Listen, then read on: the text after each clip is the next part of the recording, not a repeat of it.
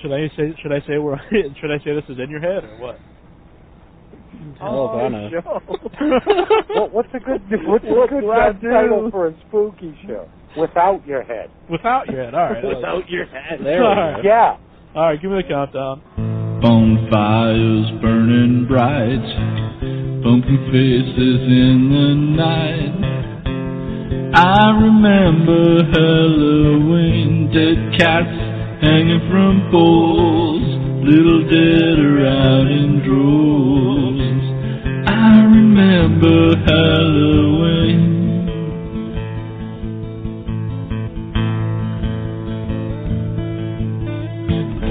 Rounded vertigo, where skeleton life is known. I remember Halloween, this day anything goes, burning bodies hanging from poles. I remember Halloween.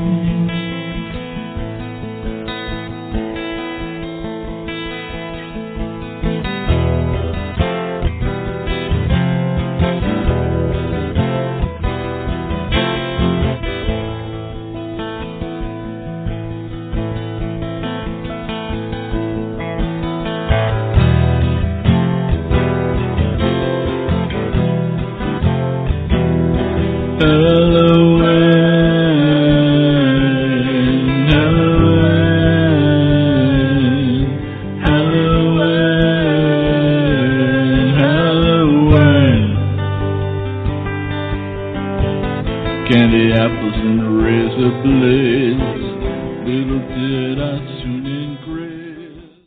All right, welcome to Without Your Head. We're joined by Diamond Dallas Page, DDP. Welcome to the show. What's up, man? How's it going? Man, I never had a bad day in my life. Plenty of sore ones, but no bad ones, bro. Well, hopefully you have less sore ones now since you're in the movies instead of in the ring. No, don't kid yourself, man. Some of those, like that movie I did, Driftwood. I went in cowboy boots, on uneven ground, still taking a couple of bumps onto the ground, and that's any kind of physical activity when you're doing it over and over and over and over again, I'll still wear you out. But that's why I'm constantly doing my workout, my YRG workout, because without that, there's no way my body could do the things that it still does at 50 years old. You think your time in the ring has helped you do like some stunts in the movies? Yeah, absolutely. That reality factor of not having to beat someone literally, to a pulp and being believable. What's so different about wrestling, that it's much harder than acting in any kind of a movie, is that it's live. You don't get to go, cut, let's do it again. If you screw up, you better keep going. You may get a chance of you effed up. You effed up. You effed up. But, or boring. The wrestling fans are brutal, when it comes to, how they feel. But when they dig you, they're not afraid to, to show that either. And I was fortunate enough to go from one end of the spectrum to the other. And, before we walk out there, in front of 20,000 people, I know that they know, and they know that I know, and I know that they know that I know, that me and my partner both know who's going to win before we ever walk out there. So how do you make them care? That's the secret. In movies, you put on a good performance, and it's your talent and your work ethic, your I guess it's your resilience to continue to fight forward, in wrestling when everyone says you can't do it, or same thing in acting. Both are very similar in that respect. But as far as the wrestling part, it's made me, as far as, I think my stuff was very believable. And I got over at a time when most people are retiring, if you really look at it, my career started in wrestling at 35 and a half. I made it to the show, and everyone said I would never get there. And then I told my rotator cuff at 36, and they fired me. And I came back at 37. And so really technically, that's when I really started to really wrestle at 37 years old. And to me, the greatest wrestler on the planet, Stone Cold Steve Austin. And I say he's the best because in his short period, his 8 to 10 year run, I don't think anybody drew more money or had more of an impact on a culture. I mean, Steve Austin made it cool for guys who were white to shave their head. You know, I mean, he's a major impact player. He retired at 37. I just started. You know, it was very, you had to get believable in a fast way. You had to have a tremendous work ethic. Now, it definitely transcends over into the believability factor. Like when I think of scenes that I did in that movie Driftwood, where a kid who's played by Raviv Ullman, you know, he has a line in there where he says, "What, too big a word for you?" And everybody in the theater just goes, "Whoa, ho, ho, ho." And I don't even sell it until I get that little smirk. And you know that little smirk, that's the little details you learn in wrestling too.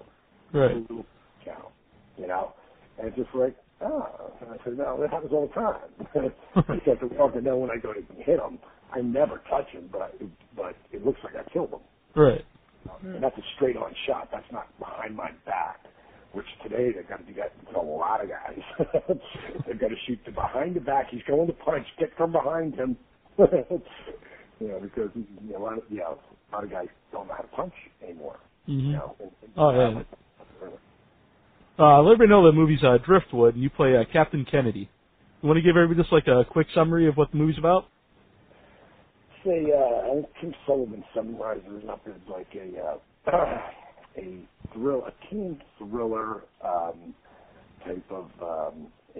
For anyone who's old enough to know what Cool Hand Luke was, Paul Newman, and put in a teenage sort of area where kids are sent to a camp or a prison, so to speak, but sent to one of those boot camps for attitude adjustments.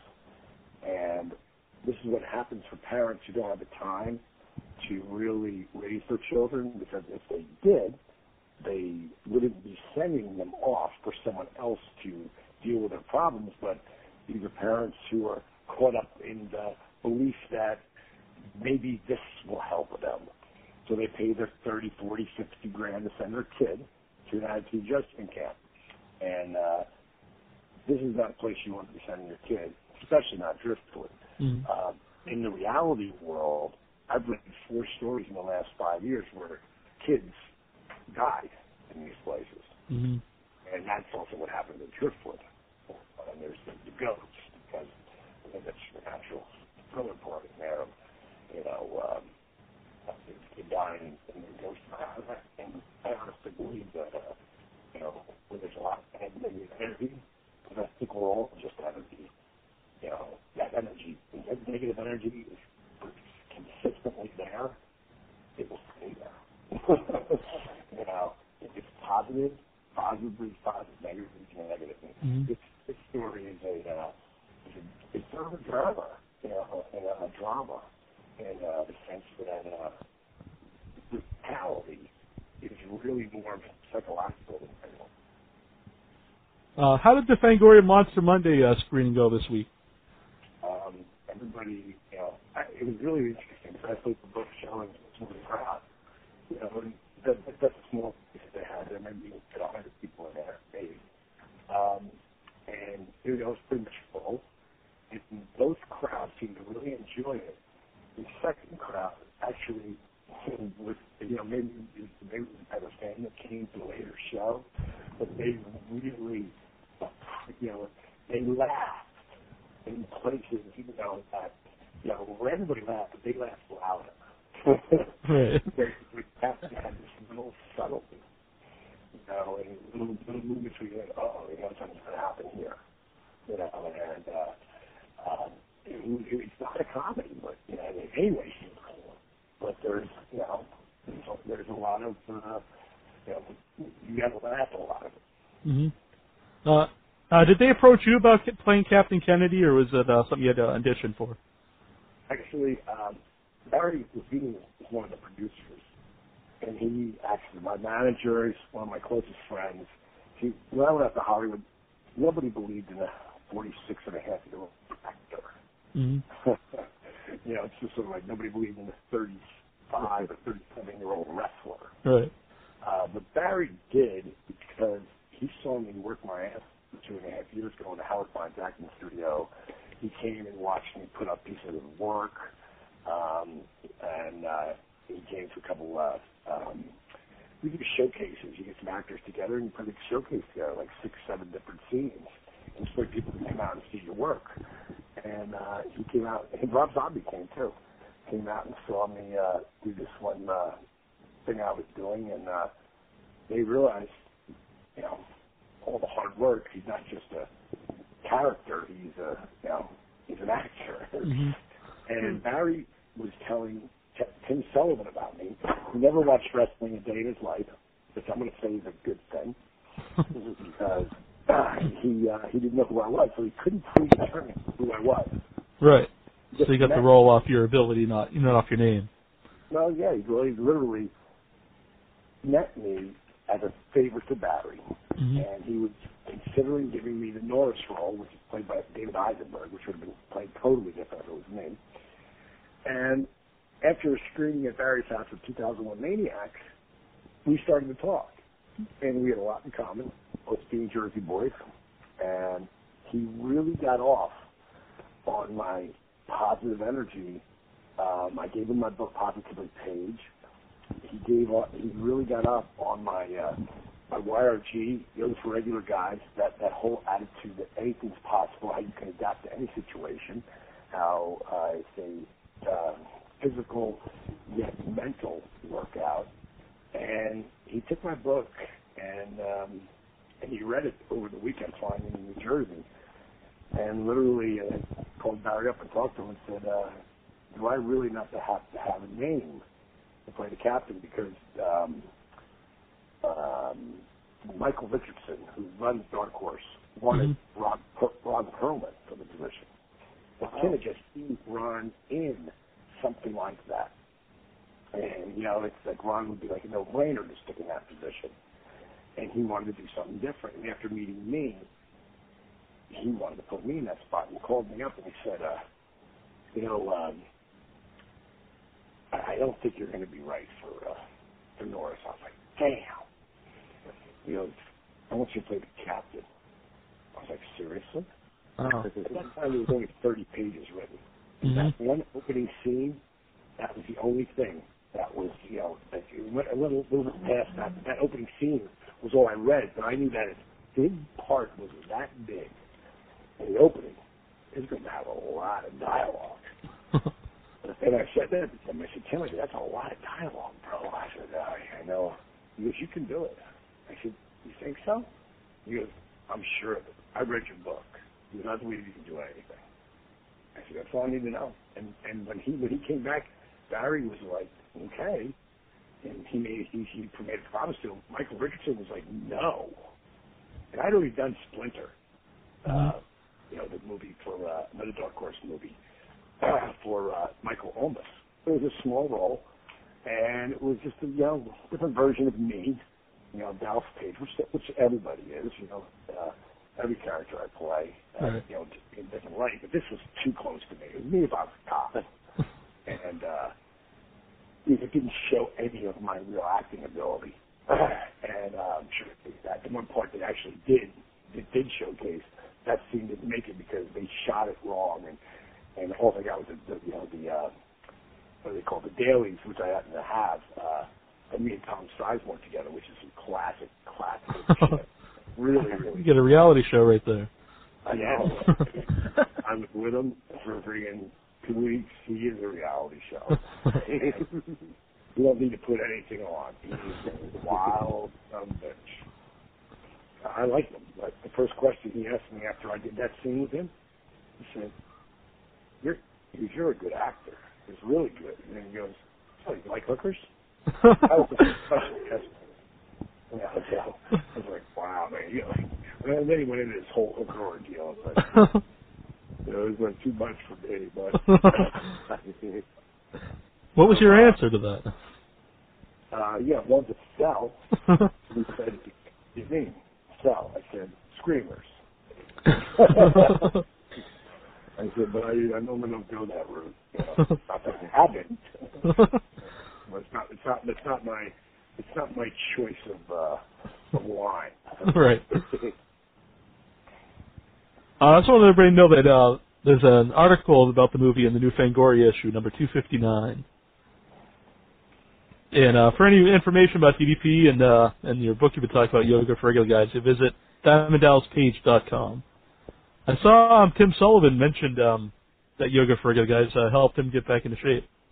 Well, he's on his way. He actually was looking really, really good. And then he, had that scene, which I'm sure you all heard about, where, he lived his own, driftwood at a nightclub, and it was brutal, and it hurt him, physically. And so that took him back a couple of months, and now he's just getting back to where he's feeling good, good physically. And they started YRG back about 2 weeks ago. And, YRG, just to give people understand what that is, I don't call it yoga because I figure the quickest way to get regular guys who try any kind of yoga is to change the name. Mm-hmm. Second of all, it's not just yoga. It's yoga meets old school calisthenics like push-ups, squats, crunches. But it's slow burn movement that also drives your heart rate up, and it's mixed with isometrics and isokinetic movement, which means the engaging your muscles as you move them. And I did so much radio today, and different interviews for the internet and video and all sorts of stuff. And I've been going all day. But when I show people my heart rate is sitting still where I'm 85 or 90 or 100, and I just stand still and squeeze my legs together and my glutes and engage my muscles and raise my arms up and down 3 times, and my heart rate's at 130 beats a minute. Mm-hmm. They're going, how's that possible? Because what I'm showing you I'm doing. And long story short is that workout, that focus, because YRG is not just a workout for people who do cardio and stuff, like this stupid treadmill or Stairmaster. All you're getting is some kind of cardiovascular workout. With YRG, you get that same cardiovascular workout, except you increase your flexibility, your stability, your creativity, because you got to focus on your fall, and most importantly, your longevity. But it helps you focus. And in the scenes for Driftwood, if I was not a guru of YRG and didn't do things the way I do them, we shot that film in 15 days. I shot my part in 11. And there are, in that movie, there's another, 15, 12 to 13 more minutes of scenes that I'm in that all required a shitload of dialogue. And they had to be cut out because it was becoming the captain's movie. Right. And it wasn't about the captain. It was about David, the 16-year-old kid. Mm-hmm. And Kim did it, and Bud Smith and his son, they did an incredible job editing that. And Driftwood is just a piece of work I encourage everyone to see for many reasons that have nothing to do with Diamond Dallas Page. But what has to do with Diamond Dallas Page, please go see it and buy the copy of it when it comes out, whether it's, because I know we're going to do some kind of screening at some point at, I don't know if we'll get theatrical, even though it plays really well in front of people. I don't know if we'll get a theatrical release or not, but it'll go to something like HBO, or I would love that, or Showtime or something, and then find its way to a big DVD release, or vice versa. Yeah. One of the two. I encourage anyone to look at that and critique me any way they want. So everybody know you're also in another Tim Sullivan movie, Snoop Dogg's Fit of Horror, which was, I believe that was a bonus film on 8 Films to Die For. Oh, yeah, Hoods of Horror you're talking about. Mm-hmm. Yeah, Hoods of Horror. I actually was waiting to film Driftwood, mm-hmm. and they needed somebody to play a bodyguard because Cordez, who was one of the financiers and he played in the NFL for the Broncos, he didn't really want to do the part. And Tim said, I got a guy for you. Diamond Dallas Page. And I went over and met John McHugh. And Q and I, he does YRG with me all the time. And he came over. I came over to meet him. And he said, okay, let me introduce you to the director. I introduced her to the director. She loved me. I had the part. And that is another, it's a fun part for me. But it's about maybe a little bit bigger than the Billy Ray Snapper part. Mm-hmm. But it's got some substance to it in places that, I like to watch again. Yeah. There's got a lot of good people in the cast. Oh, tremendous. And go on. it's fun. It's a fun film. Let's say you brought up Billy Ray Snapper. I was just wondering, do you think we'll ever see Billy Ray and Rondo in a movie again? Well, I'm really hoping, and Rob, it's funny you said, Rob just emailed me today. I been emailing or talking for like 3 months, and that's unusual because we normally talk every couple of months. And we're not best friends, but we're good friends, and I really I value his friendship and whatever time he can ever make, because he's even busier than I am. Right. And he's been smothered lately. But I really hope that someday, and I've got to believe it's going to happen because I've already seen it in my head, and Devil's Rejects is way too successful after the fact. Right. Being that Lionsgate so dropped the fucking ball. We're doing this is internet, right? Yeah. All right. They so dropped the fucking ball. By this isn't a cult. That really not a cult classic. This is a movie classic. I'm going to get every grain and put out a product that the people who love Devil's Rejects, they've seen it 150 times. Oh yeah, they're passionate about it. Mm-hmm. They're so passionate about it. And Rob Zombie, who writes some of the craziest, most disturbing stuff, but his dialogue is just like incredible. He's one of the most normal guys I know. And you want to know how many really bonded? Because we met each other in a wrestling event. I met him again behind a Christmas tree. And you remember me on Dallas Page? Of course I remember you. We started talking, we exchanged numbers, and we kept planning to get together for dinner, but we never did. And I guess he probably thought, what do I really have in common with this guy, And then we got off on talking. I'll never forget the day. And we got off on talking about not so much the word manifestation or quantum physics, but the idea of that. And for anyone who doesn't know what that means, it means that you create your own reality. You create your own destiny. Something I believe in 2,000%. Rob was talking about, he goes, gosh, I don't know if people don't get that. Like, here's a guy who had the music that when he first came out, every record company said, that's not music. Right. But to him it was. Right. And he had a vision, and he manifested that vision into becoming his own entity through White Zombie into Rob Zombie, and then putting his music in all the movies and shit, Then all of a sudden he became iconic. And then for him to come out, you look at him, talk about can't do something that, The House of 1,000 Corpses sat on the shelf for 3 years. It was canned. It was done. Mm-hmm. And finally, to Lionsgate to release it, I think it did like $13 million at the box for 500 discs. And then did like $32 million in DVD sales or something like that. Right.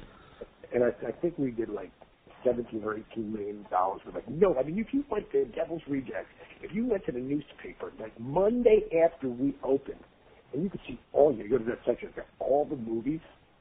Mm-hmm. There's not one ad there for Devil's Rejects.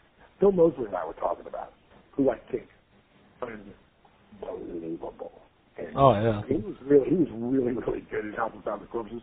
But in Devil's Rejects, he became like lovable. Mm-hmm. That's awesome. Okay, he's a teenage rapist, killing murderous things, feeling wrong. Like him. Now that's only, and of course Sid Haig too. Yeah. Oh yeah. And when you talk about his wife Sherry, she is literally the antithesis of the character she's playing. Just until you see her when she's really sweet. Right. That's how Sherry, hey, all right, can I do anything for you? She's one of the nicest women I've ever met. But they're a phenomenal couple. And You know, I just and I ain't blowing anybody. I'm just telling the truth. Because Rob, you know, how I got that part was Rob and I got to, after we realized how much we had in common of you know, creating our own destiny. You know, we went out to dinner, and he was asking me, it was coming up on his 40th birthday, and he goes, Steve, how do you look like you look at 48 years old? I said, well, I do yoga. And he started laughing. He goes, you do yoga? I said, yeah, dude. I call it YRG. He goes, what's YRG stand for? I said, yoga for regular guys. He started laughing. So, you know, I said, dude, I work out every day. I said, you live a mile from me. I said, it ain't nothing for me to hop in my car, come down. I'm training for, you know, buddy race, nothing. I'm not in training, you know, Monday, Wednesday, and Friday. So we did that for a couple of months. And he worked himself up because, as I told you, it's yoga meets old school calisthenics. We do these push-ups where you go down for 3 seconds, you hold for 3 seconds, and you come up to 3, 2, 1. Then you build to 5 seconds over a period of time, then you build to 10 seconds. I'll tell you what, man, he warrior on that stuff. You know, he was the kind of guy who never said quit. You know, I mean, he just keeps on going. And one day he just said to me, he said, I just want you to know what's your part in Devil's Rejects. I was like, really? I said, yeah, I don't know, like, you know, actors are really weird about that stuff. I don't want to, you know, don't call your age. I said, Bob, you just do whatever you want to do. I said, there's not one person in this town that's been willing to give me an opportunity. I said, that you know, will give me an opportunity. I said, thank you so much. And so we do that first aid scene, and it's with William Forsythe, who I'm a huge mark for and friend. But I'm such a mark for his work. And me and Danny, we did that scene at the trailer. The trailer. Right. And it was really great because Rob had rewritten that scene twice. And what Bill did was take 2 of Rob's scenes and put them together, which was great for me because my scenes got way bigger. You know? And me and Bill had that conflict. Fuck you, no, fuck you. I mean, that's just wrong. And, you know, long story short is that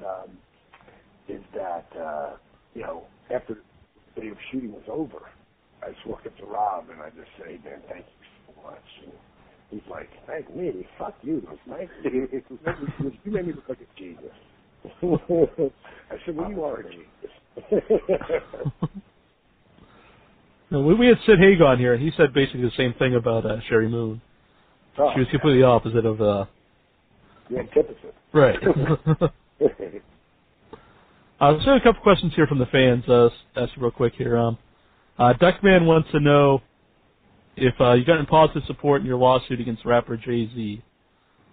I have an unbelievable amount. I don't want to speak a lot of the fans out there for sending me, you know, email, you know, to my site or putting up posts on. Because I have a MySpace, but I don't have a MySpace Diamond Dallas page. I have a MySpace /YRGworkout.com, and I was just going to say it's myspace.com/YRGworkout. Because I want also let people see what that's about. But you know, anybody who wants to go and say what they thought about Tripoli, because I know a lot of people up here, and as far as feedback or whatever. I've had a lot of positive feedback on the Jay-Z thing. I just got interviewed, and I guarantee you this goes all over the web, and I don't know if my lawyer's going to be too happy about it. But I just did an interview with, I'll tell you what it is. I don't know how long it'll take. I mean, I talked with these guys for 2 hours. I really liked them. Mm-hmm. And it's called Street Knowledge Hip Hop TV Show. All right. What's the internet show, you know? And the guys were both big fans. All 5 of them there. But they also, you know, Jay-Z's the man in hip hop. He's the, you know, he's the president. So they wanted to know what my thoughts were on all of it and why I sued him and everything. And I was very straightforward. And, you know, you can find out, I'm sure, because they videoed the whole thing. So as I was going through, I was going, well, this will be on YouTube somewhere. Somehow this will be a clip all around the place. But it really got into the fact that I never wanted to sue Jay-Z. Right. Once I realized that he was ripping me off, so I'm just going to say that because he's what he did. Once I realized he was ripping me off, I immediately went to my lawyers and said, I want everything researched. I know what we have. I want to know if he filed for anything along this line. And he had filed for nothing. And for anyone to understand anything what trademark is all about, you have to, if you want to have, say you want to start a pool business, and you want to take the name Williamson's Sweat Hog Pools. You've got to trademark that name, and it's just good for pools. And I'm sure there's like 6 or 10 or 20 other things under it that fall in like pools, little pools, big pools, the uprights, on the up, whatever. Right. If you want to do for clothing, you got to do it just for clothing. Now, do a T-shirt, sweatpants, and you have to have articles of clothing that have your logo and name and all that on it. If you go to, if you want to do it for a car, like a Lincoln, it's be called a town car. The reason why no one else called a town car because they own that. It's trademark. It's Lincoln. But it's only that I could go get a town car if it was a bicycle and call a town car if I wanted to. Because it's a whole different trademark. So you can't blanket trademark anything, but there are certain things that I'm specific on. One is clothing. The other is entertainment. Mm-hmm. So I can't wait, because what happened was, when I started to really research the whole Jay-Z thing, and my attorneys did their own, but I did mine on the man. I was like, wow. That guy's pretty impressive. Wow. I mean, he's got a lot, he's a lot like me. Mm-hmm. This guy come up from nothing. Right. He totally manifested his own destiny. And they're like, wow. I said to my attorney, once you get everything in line, I said, I don't want to sue him. Let's see if we can work out a deal. I want to do something with him. I want to first of all, I want to get a licensing fee from him. It's only right. It's my thing. Right. And I want to be paid back. At that time, he'd only done album covers or CD covers. He'd only done the Fade to Black movie and some posters.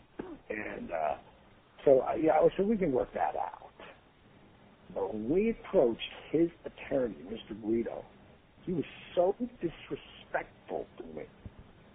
Not the first time. The first time he basically said, you're wrong.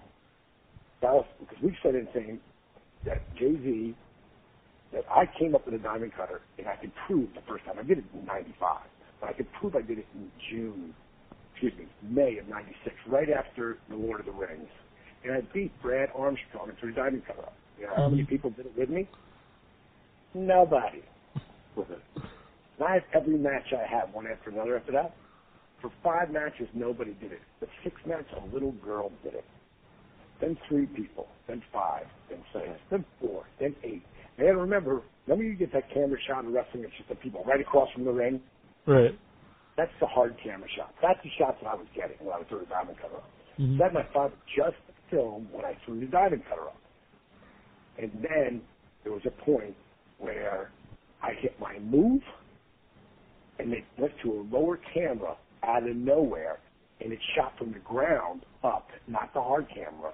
And when I hit my move, 10,000 people stood up for the sign. Mm-hmm. Because they never saw it coming. And that's one of the things that made a diamond cutter so smoking hot. If you go to see a movie, do you want to know the ending? Well, of course not. Do you want to?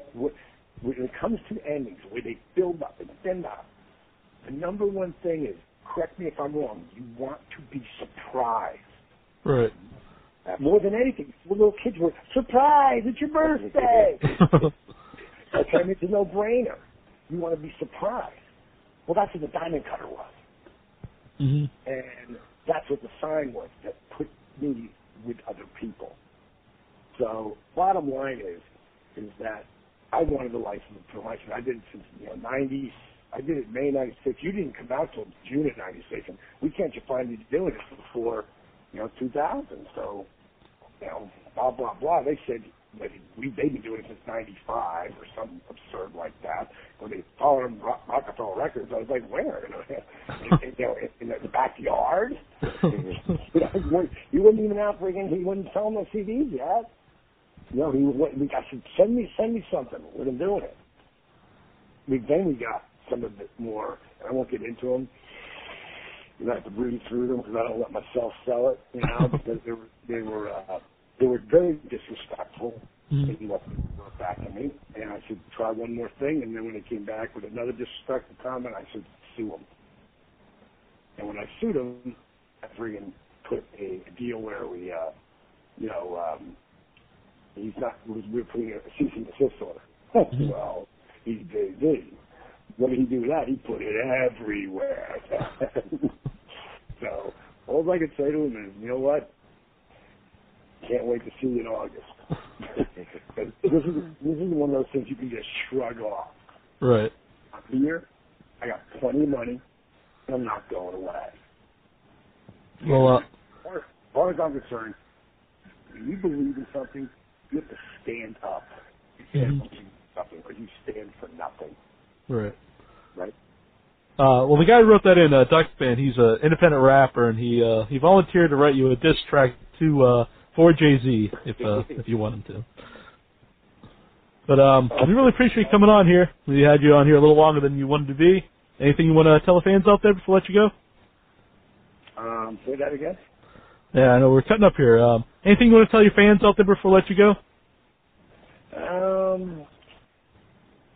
don't know. It's really, my ass off, so I hope they're doing well. I'll tell you one thing I got out right now, and it's really, I'm not it's not a big, heavy item, but it's financial anyway. It's a thing called Own Your Life. It's an audio book that I developed. It's my program to helping people. Everyone says you change your life. Everybody wants to change your life. But if you change it, what do you do then? My 10 principles teach you how to own your life so that you can constantly move forward and be driven to succeed in whatever goal you want. And to me, there's nothing that makes me more pumped up than to see other people achieve their goals and then treat other people with that kind of respect back. How's that sound? Oh, that's great, man. Everybody check that out, DiamondDialsPage.com. I can't wait till he's 57 now. What do you plan on doing then? Dude, I'll tell you what, right now, and I just did it the other day because you're a fly Stallone. I'm a big mark for him. I just love and you have to know his move, what he gave up. There's a guy, when the Rocky script wanted to be sold, I'll make this real short quickly. When the Rocky sold, they wanted the script, but they didn't want him. They offered $100,000, a starving actor in 1972, living in a 4x4 motel, and he didn't take it. And then it went to $150,000, $200,000, $380,000 he was offered for a script. You know what that would be worth today? Oh, yeah. $5 million. And he turned it down because he believed in himself. You want to talk about the power of manifestation? Because he believed that this was going to be his ticket. And I'll be damned if it wasn't. I remember him doing them one-arm push-ups back in the day. I was like, damn, I want to go do that someday. Then I saw him doing it again in Rocky Balboa now. In between that, I was a kid saying that, and then when I saw Rocky Balboa about 3 months ago, I started doing one-arm push-ups. And, it's, to me, when people say, this weight, I this and that, I say, what's more impressive? A guy who can bench 225 pounds 10 times, or a guy who can do 10 one-arm push-ups on both sides. It's a no-brainer with the answer. Right. So I started working on a 3-second one-arm push-up, where you go down for 3 seconds, you hold 3 inches off the ground for 3 seconds, you push up for 3 seconds. And then I went to a 5. And then last weekend, I'd never done it before, I was showing what is possible if you were to work. This is not part of the program, but if you were to do YRG, what you could strengthen your mind and your body to be able to do. I said, I'm a big fan of Rocky Balboa. Let me end with a push-up here. But it can't be a regular push-up. It's got to be a YRG warrior push-up. Well, I'm going to go down for 10 seconds.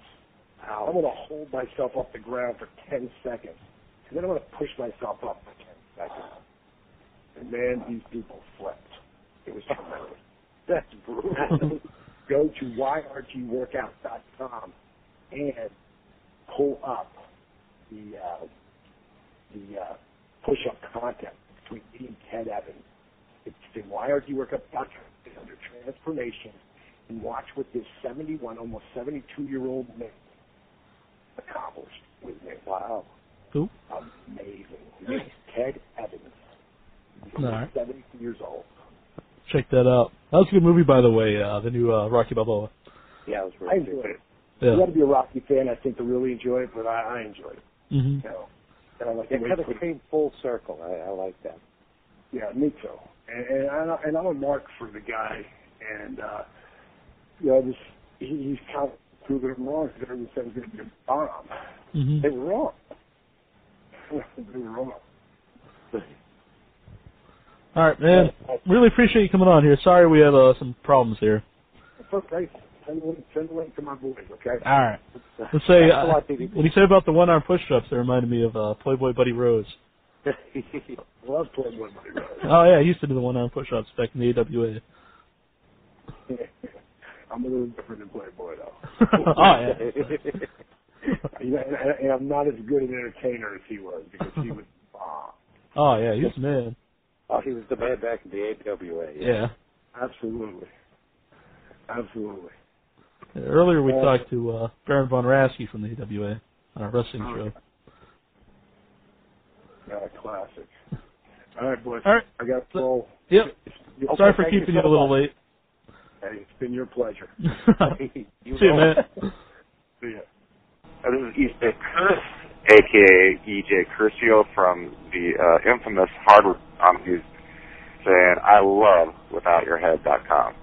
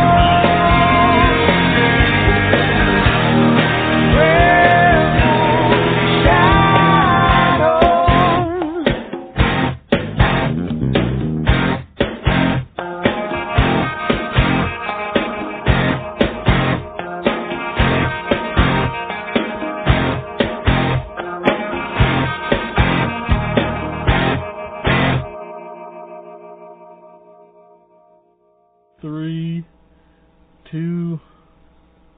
All right, and welcome to Without Your Head, more radio. This is Neil. And I'm John. All right.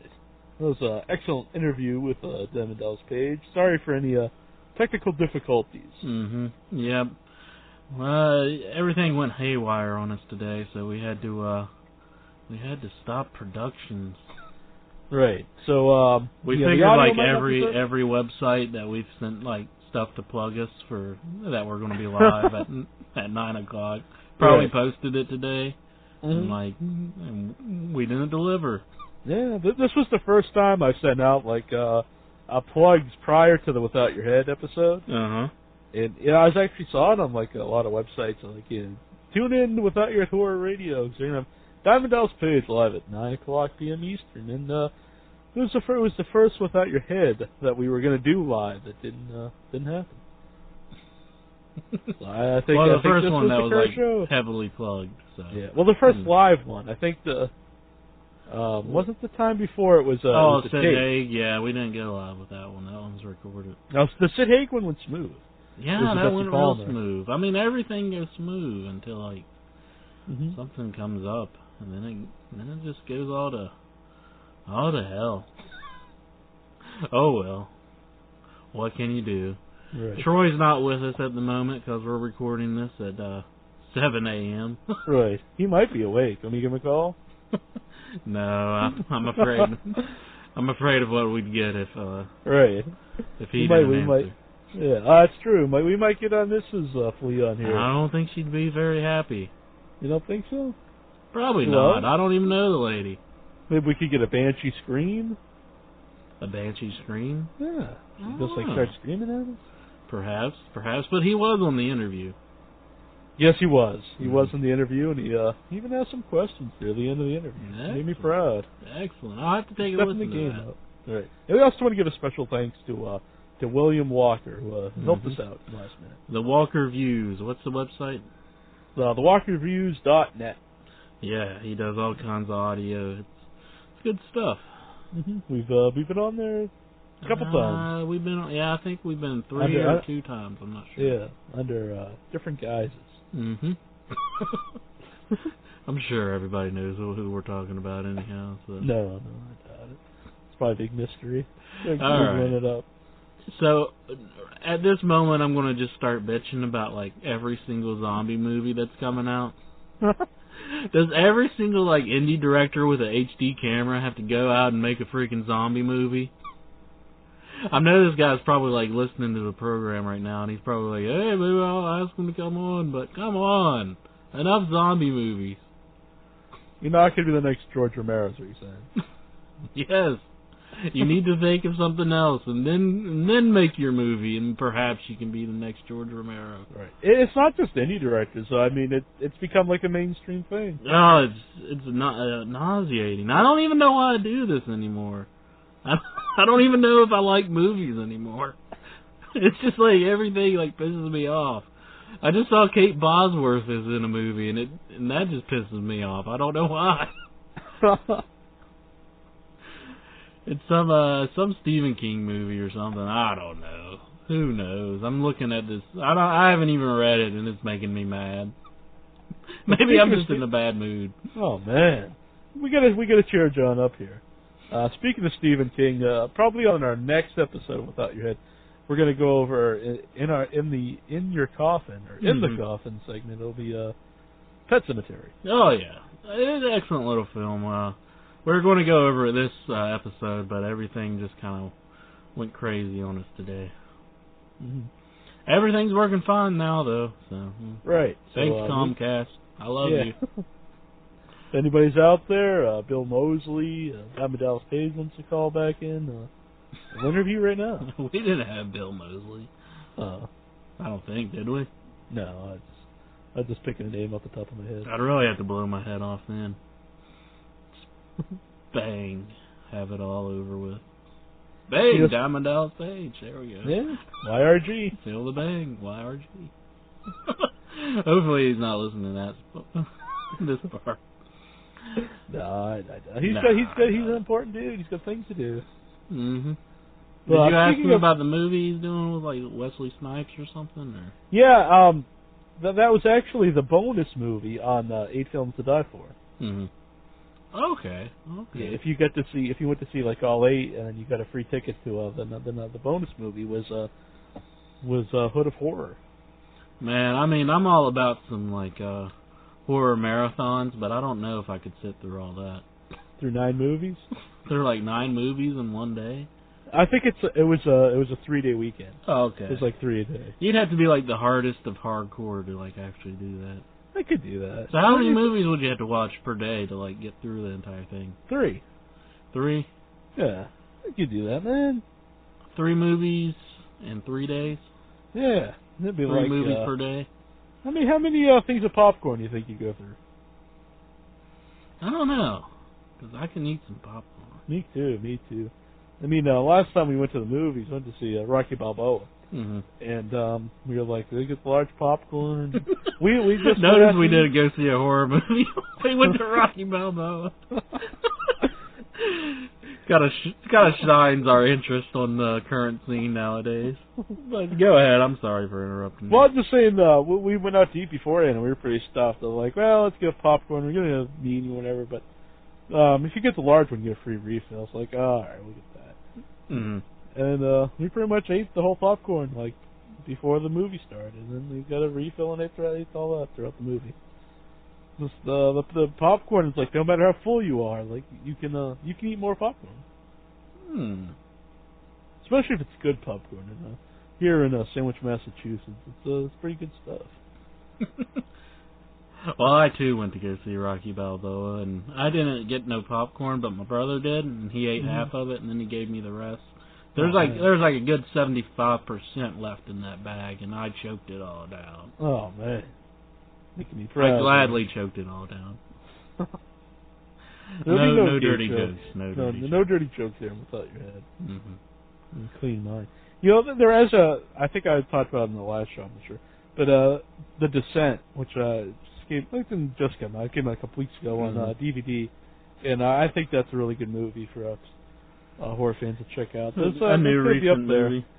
Yeah, it's got to be up there with The Feast for like probably my 2 favorite horror movies of the last year. I think this is like a case of like when the trailer just like turned me off. That trailer just looked like freaking awful. Like yeah, every you should time, really check it out though. Every time I saw it, like I just thought I do not want to see that movie. It's kind of like I was reading. Go on. A trailer can do a movie like more harm than good. Mm-hmm. The unrated one that's out now, the ending's apparently different from like the American release. Mm-hmm. Because for whatever, like the test audience is like, I guess they wanted a happier ending. But these test audience, I just don't know about them. They just come in and they're like, we want a happier ending. And apparently, I was reading about this. I thought this was pretty interesting. Was like they didn't introduce any of the cast members to the underground. It's basically a group of spelunkers, women spelunkers who go through caves, and they meet up with like this underground. I won't tell you what they are because you find out in the movie. But apparently they didn't let them see what they encounter beforehand, so they could get like a more realistic shock from. It was pretty interesting, I thought. Yeah, it's a pretty standard technique. I've heard about it in a lot of movies. God. It's like, let's not show them Jason because it'll scare them, or let's not be like friendly with Jason. Actually, I think they might actually have to act and do their job. These were pretty scary creatures, I have to say. Huh. I'll have to check it out. I recommend the movie.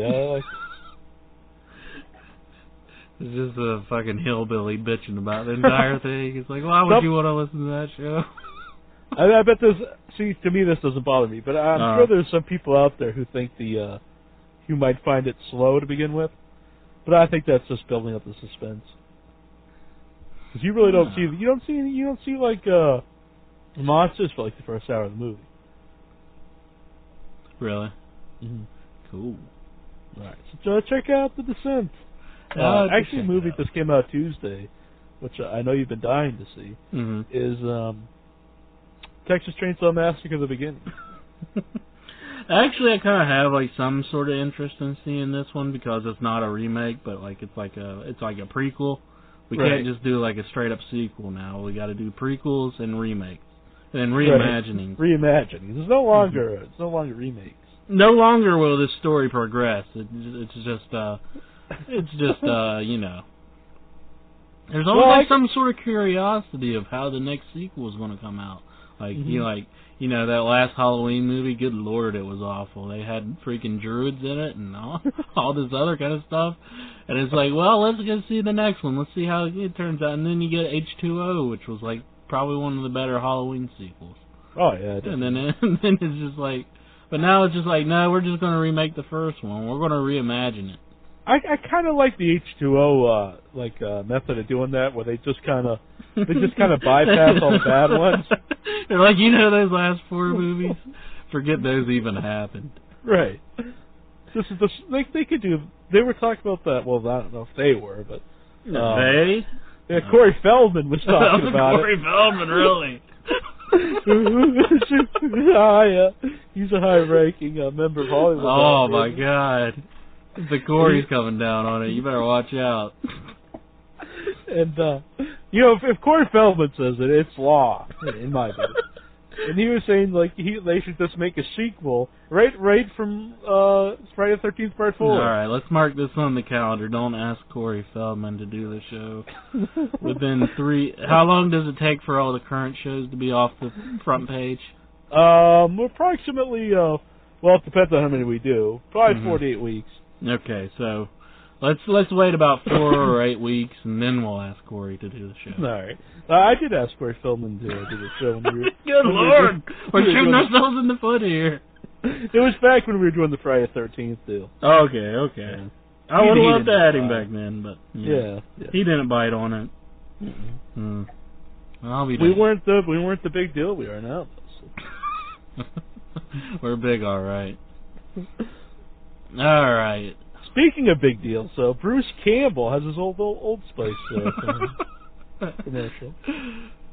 There was once upon a time when, like, it didn't seem like everybody and their mama knew who Bruce Campbell was. Right. It was kind of cool to like Bruce Campbell back then. But now I got like these 15-year-old kids running up to me telling me how great Evil Dead was. And now they're like remaking it with like Ashton Kutcher as like the freaking Bruce Campbell as Ash. Or I don't know if it's him. I heard it was like even Stifler or something from those fucking movies. And it's just like, good lord. I will say I think that guy's a good actor. When does the insanity end? I think that'd be a better fit, but I just don't think that's a movie to remake. Because a lot of its charm is that it's a low-budget movie. Mm-hmm. You know, and I don't see why it's kind of like remaking, not quite as like extreme as remaking Blair Witch, but it's kind of the same idea to me. Yeah, I mean, 1980s, that's really not that old. And no. Like, now they're going to just like have a bunch of CG scenes in it, and it's just going to be, I don't know. I'm just not very excited for anything that's coming out recently. Right. I'm sorry. Do you prefer the to going back and showing how things like the beginning, kind of the Texas Chainsaw Massacre beginning idea? I'd probably rather see that than a remake. Mm-hmm. I definitely would rather see that than just like a retelling of the story you already know about. Because it's a little more interesting that way. I don't like it when the timelines are all jumbled up, but what the hey, you gotta have something to make a movie about. So who knows? But I don't know. I'm kind of interested to see that one. I might pick that one up and watch it. But now you got the Blu-ray and the HD DVD and all that crap, and it's like, I'll admit this. I actually bought it on DVD Tuesday. See, it's just like I don't want to buy anything on DVD now because I think I'm going to be like wasting my money because it's like, a couple, down the road it's going to be out on something else, and then it's going to be like, oh man. What the hell? Now I gotta buy it again. Yeah, I understand. That kind of stuff, it's not right. It's like, the VHS, I mean, that was out for a long time before DVDs came around. Yeah, definitely. DVDs really haven't been around that long that they're already talking about, like the next evolution. Well, I think it was kind of like flawed to begin with because like they had all these progressive scan DVD players, and then they had the ones that like even up convert. But there's just no way they can get into like a high definition with as much like storage as there is on a DVD. Mm-hmm. They have to have like a DVD that can store like up to 15 gigs to get like an actual high definition picture on it. My whole thing is when they put out like the next thing, like the high definition DVD or the, or whatever comes after that. Blu-ray and HD, it's probably going to be a long battle.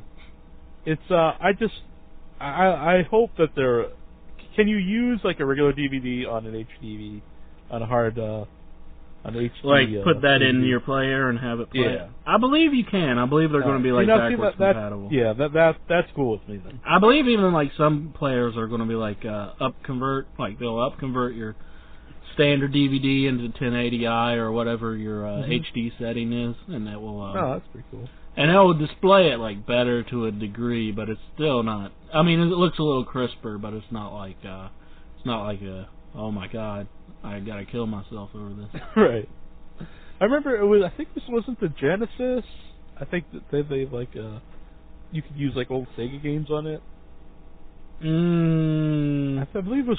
The Master System games, like into. Yeah. You had to buy like a adapter to like plug into the system, and then it could play the Master games. I believe, but I could be wrong. I think they did that once with like the ColecoVision, where you could buy like an Atari adapter.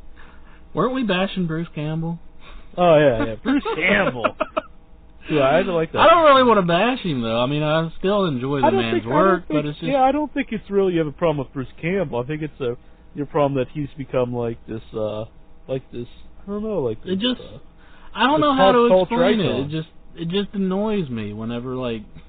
It's like he's something that like was like a small group of. He's like a cult favorite. Mm-hmm. And now he's moved from cult favorite to like a pop icon, pop culture icon. You know what I mean? Mm-hmm. Is that like shallow of me to like hate him because of that? No, I don't really think you hate him. I think you hate the idea that that people have like ruined your love of Bruce Campbell. I guess so. Yeah. I guess that's where we're coming from. Right, I'm just trying to. I don't know. You're like putting me down on your couch now and getting into my head. And that's definitely a guy I'd like to get on the show.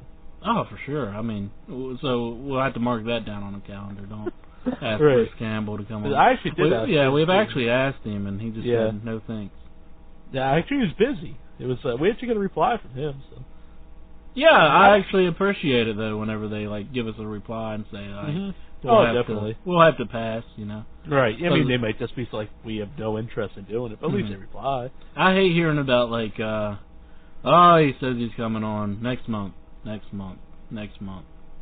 And it's just like, oh, good Lord, I'm sick of hearing about this person.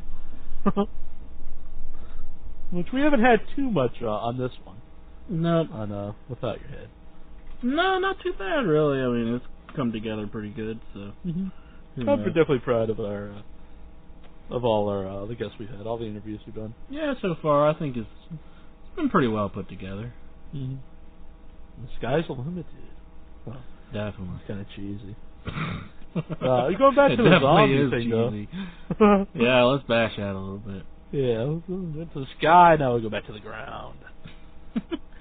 And I hate zombie movies that doesn't have like the entire city like crawling with zombies. Like if they can't shut down a street and have like zombies walking throughout the street or something like that to make it really feel like the entire world has been overcome with these zombies. Mm-hmm. You know what I mean?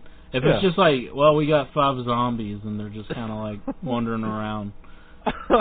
They're kind of like wandering around a parking garage and you can see like cars like driving in the background and stuff. I really don't think it works that way either. So if you're like a low budget filmmaker and you're trying to do that kind of thing, forget about it. Well, why not just before Night of the Living Dead, zombies weren't like, I mean, they weren't like in movies all the time. He took that and made it his own. Why not? If you're an indie director or whatever, come up with your own lore. Come up with your own monster. Come up with your own killer. Make it your own. I think another thing that kind of bothers me about it is, like, they're all just trying to be, like, exactly the same as, like, a George Romero movie, or they're trying to be, like, Shaun of the Dead or something. Mm-hmm. And that just infinitely gets on my nerves. And it's just like, you know, they'll have these, like, cheesy little scenes where they're like, oh, man, you gotta shoot it in the head. Shoot it in the head. And then, like, everybody's screaming at the guy to shoot the damn zombie in the fucking head. And it's just like, good Lord, how many times do I have to see this? I know what you're trying to recreate. Mm-hmm. So, I don't know. No, I always had that problem with a lot of movies. After a while, they just kind of give up and just like assume everyone knows how to do it. You know, like you watch a vampire movie, like the old Monster Squad, the classic Monster Squad. Now, those kids knew how to kill those monsters. They're like, well, you gotta put the stake through Dracula's heart. And then again, that's kind of like another instance of like that kind of like being oversaturated, and it's kind of like nobody does like any of the classical vampires where they actually have to have like a skilled actor to like portray the vampire instead of like this grueling kind of running beast kind of thing. Mm-hmm. You know what I mean? Like nobody like tries to do like a Dracula, or if they do, it's like way overdone, like too gothic in this. Right. You know what I mean? Mm-hmm. Kind of like, I don't know, that gets on my nerves too. It's like, well, did you have the new Wolfman movie coming out? Yeah. The Chocolate and Blood preview. Oh, no, I didn't mean that one. They're actually making like a Wolfman with a pretty famous actor in it. I don't know why they called that film Chocolate and Blood. Blood and Chocolate. Blood and Chocolate is just like, I don't know. That trailer's pretty awful, but... Yeah, we saw that one.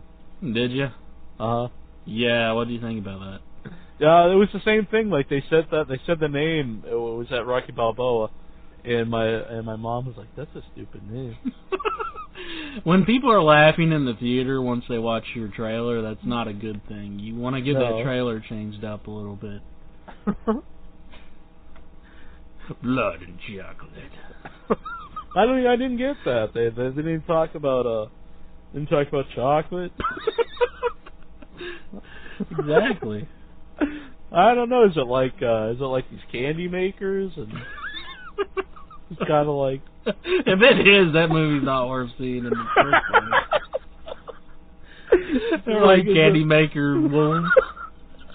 They're like, you must collect the chocolate. You must collect them. The chocolate beans and bring them back so we can pound them into it. And they're like doing it all with like these oversaturated British accents. And they're working for Willy Wonka. It's the Willy Wonka horror movie. It's the evil wolf. It's the evil wolfman Oompa Loompas. That'd be pretty good.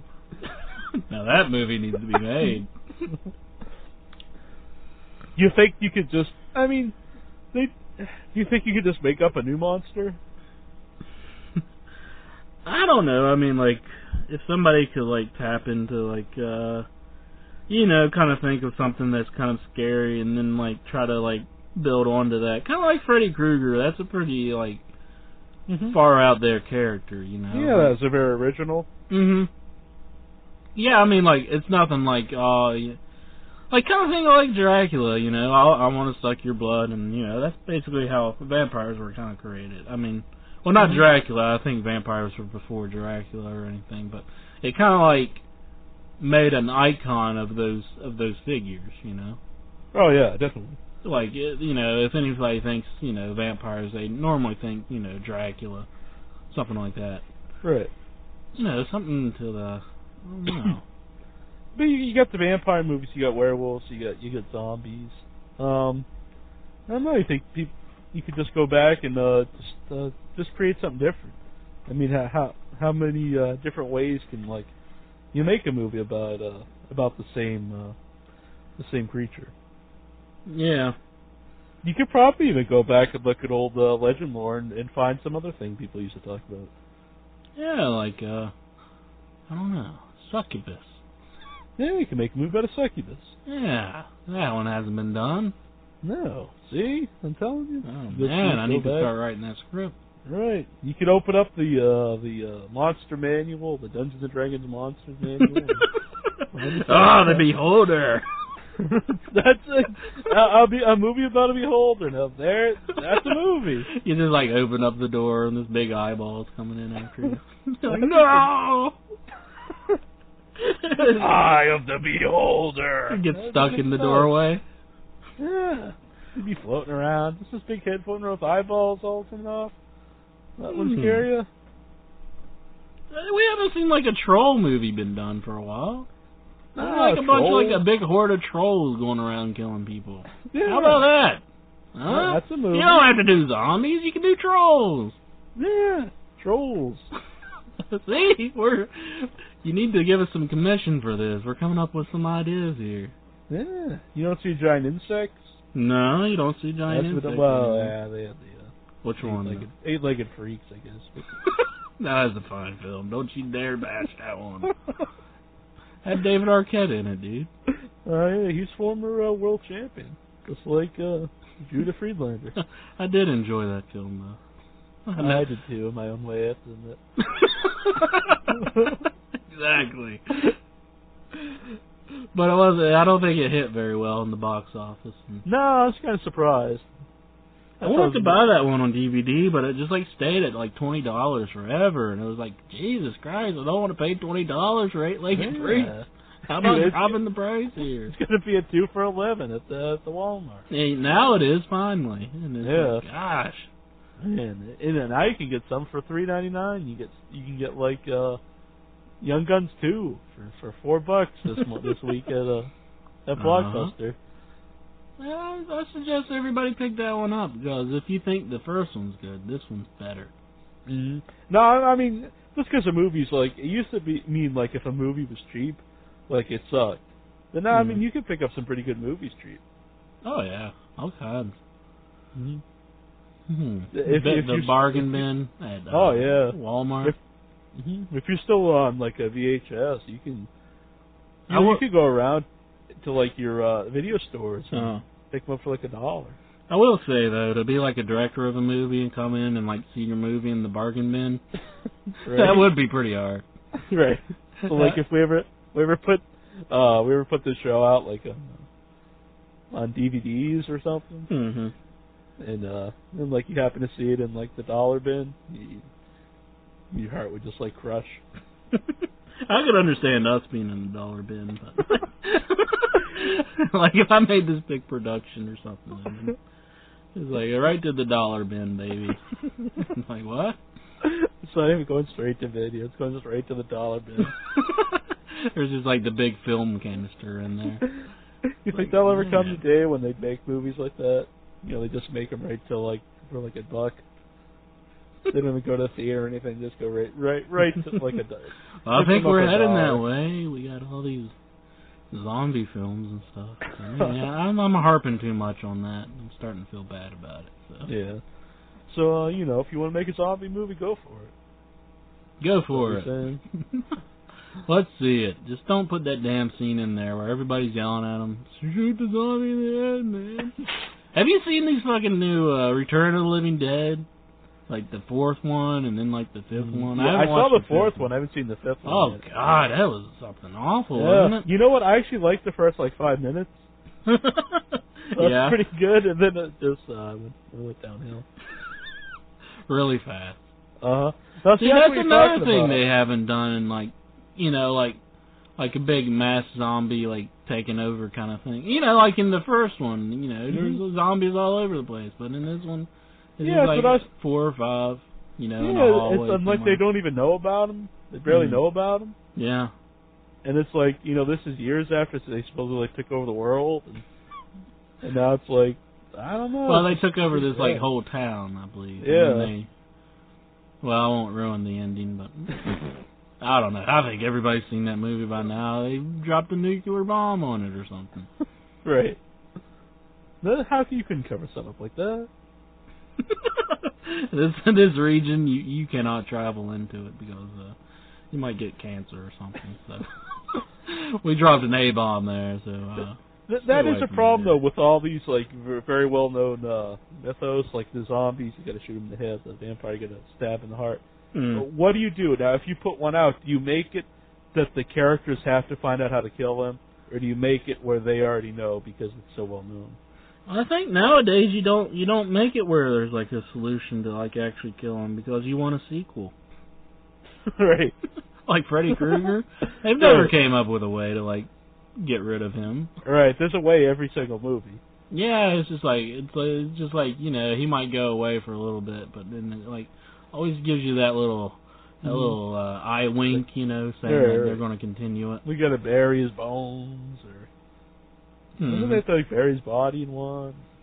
Yeah, that kind of crazy stuff. Yeah, bury his bones and then put holy water over it and all that stuff. I don't know. That was, I do have to say, the original one, which, yeah, of course, is, like, by far the best. I was never, like, real crazy over the ending, because you don't really know what's going on. Yeah, it doesn't really make sense, yeah. I can kind of see, I mean, like, you just, like, don't give him any power or something, I don't know.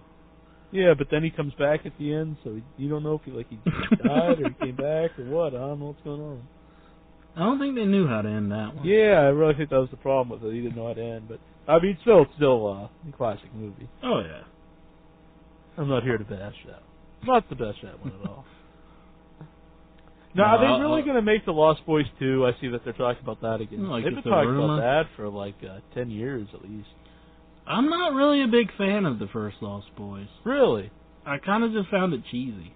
I really liked that movie. I think that maybe because I was a kid, it was my teen angst when I went to see it. I don't know. Uh-huh. But I haven't seen it in years, but at the time I really liked it. Corey's in that one, too. Yeah. Yeah, he is. I actually think Corey Feldman's a good actor. I think he should get a second chance. Yeah, but, I don't know, it's just kind of like, I don't know, like, it's like, oh, who's the leader of these vampires? And you think it's like Kiefer Sutherland through the whole movie. Right. And then, like, at the end, it's like this nerdy guy that his mom's been going out with. Yeah. And then they show that shock, like, they cut to that shock scene of, like, oh man, they're, like, revealing it, and then it shows him, and he looks like this big dork, and then he, like, sticks his tongue out, and he's like, what the hell? And people think it's, like, this classic movie. Yeah, it's become, like, it was, like, you know, fairly big at the time, but, like, the last few years, it's become, like, considered like a classic, like you said. Mm-hmm. They put out like pick it up at your dollar bin at the Walmart.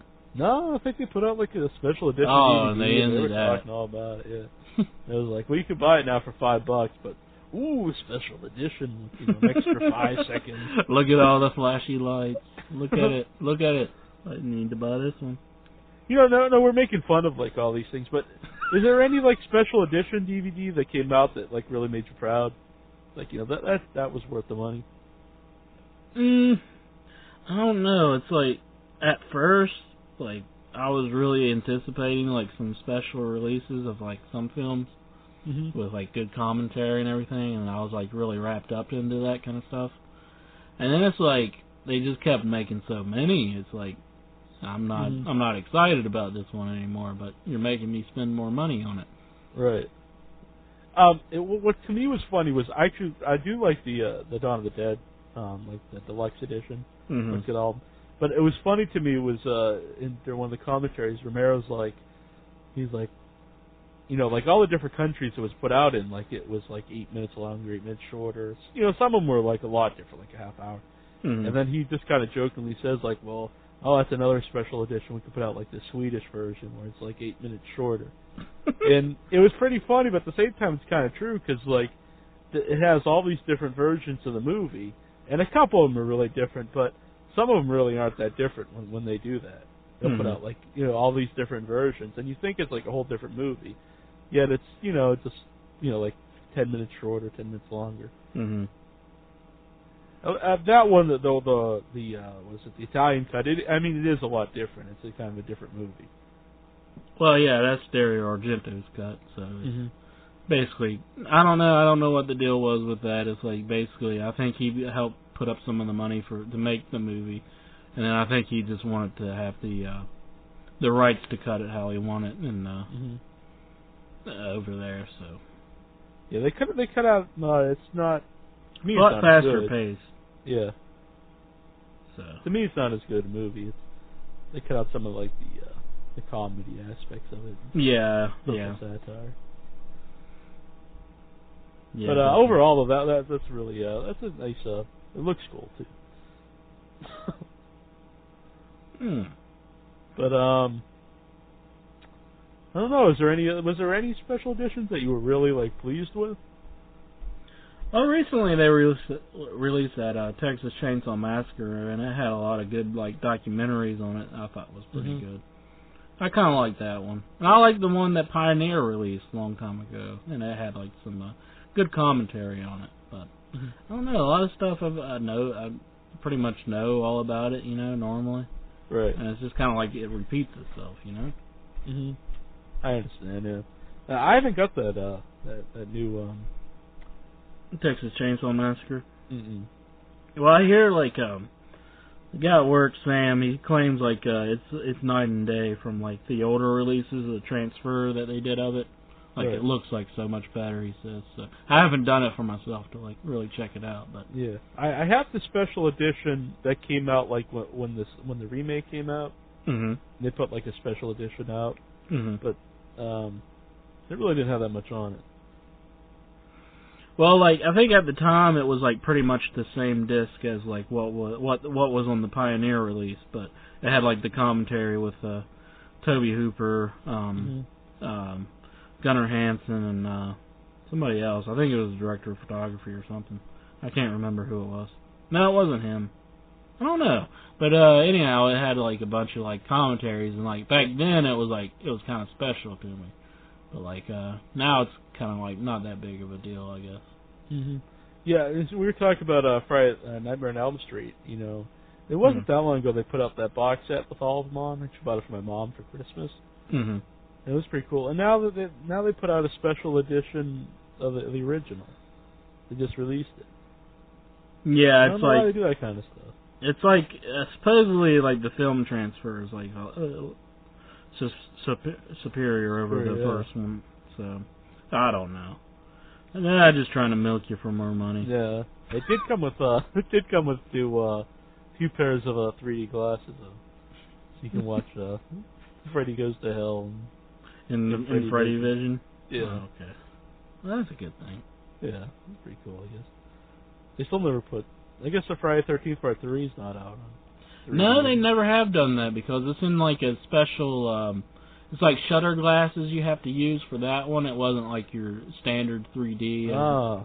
Yeah, so I think that's why they haven't actually released that one. But I'd like to see it. I don't know if it would work on like such a like a smaller screen or not. Right. But I would definitely love to see that. I know you can get like some bootlegs and stuff on eBay, and then you have to buy like these $60 pair of glasses. So it better be something phenomenal. I remember when I was a kid, it was like they would always show the 3D movies, and you have to go to like your local 7-Eleven or something to pick up your 3D glasses. And just never lived up to the hype. Oh, I remember that. Yeah. You remember this thing where Wendy's was doing it? It was like a movie where you could like smell it at the same time. It was like you had to have this little paper, and like whenever it showed this icon on the screen while the movie was playing, you had to like scratch the icon on your paper and then like smell it. Wasn't that a deal by what's that guy's name? He made like Pink Flamingos. It might have been, yeah. I just remember it back in the day. Do you remember that? No, I don't remember that. I think it was like a John Waters deal. Maybe one of our scratch and sniff movie. Yeah, maybe one of our fine listeners can like right, so help us out with that. Golgo, Rick Rude's mustache, whoever you are. People who know obscure like little movie trivia could help us out. Anyhow, so we'll wrap up this edition. Yeah, I think we went long enough. I think we've talked about enough nonsense. I want everybody listening out there to make sure you email or post something on our message board, like what you want to see on the show, or questions you want us to answer on the show. I know Vince Russo is God, and just recently sent me some ideas for upcoming shows. He said he'd like to see some more top 10 lists, so maybe we'll do that sometime in the future. Okay. All right. Anything you have in mind? It could just be some questions, serious or silly, whatever you want. Try to put some serious ones in there too. We like the silly ones, but we want a mixture. All right, everybody. Until next time.